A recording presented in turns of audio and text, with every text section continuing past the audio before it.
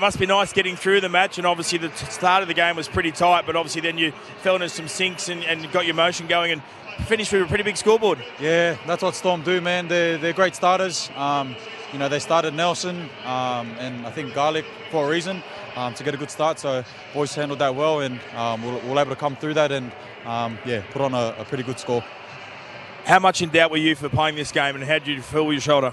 No doubt, man. You can't let that creep into your mind, So I'm blessed to have the physio around me. Coach gave me the call at the end of the day, and I'm so thankful for that. I wasn't going to come out here if I didn't think I could do the job. Yeah, obviously you've had a few weeks off now. Your right winger, Brian Toa, obviously scored 3 tries tonight.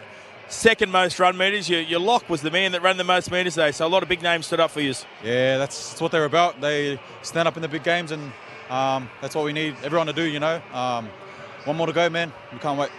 Congratulations. Off to your 4th grand final. Enjoy it. Thank you, Brett. Appreciate it, my brother.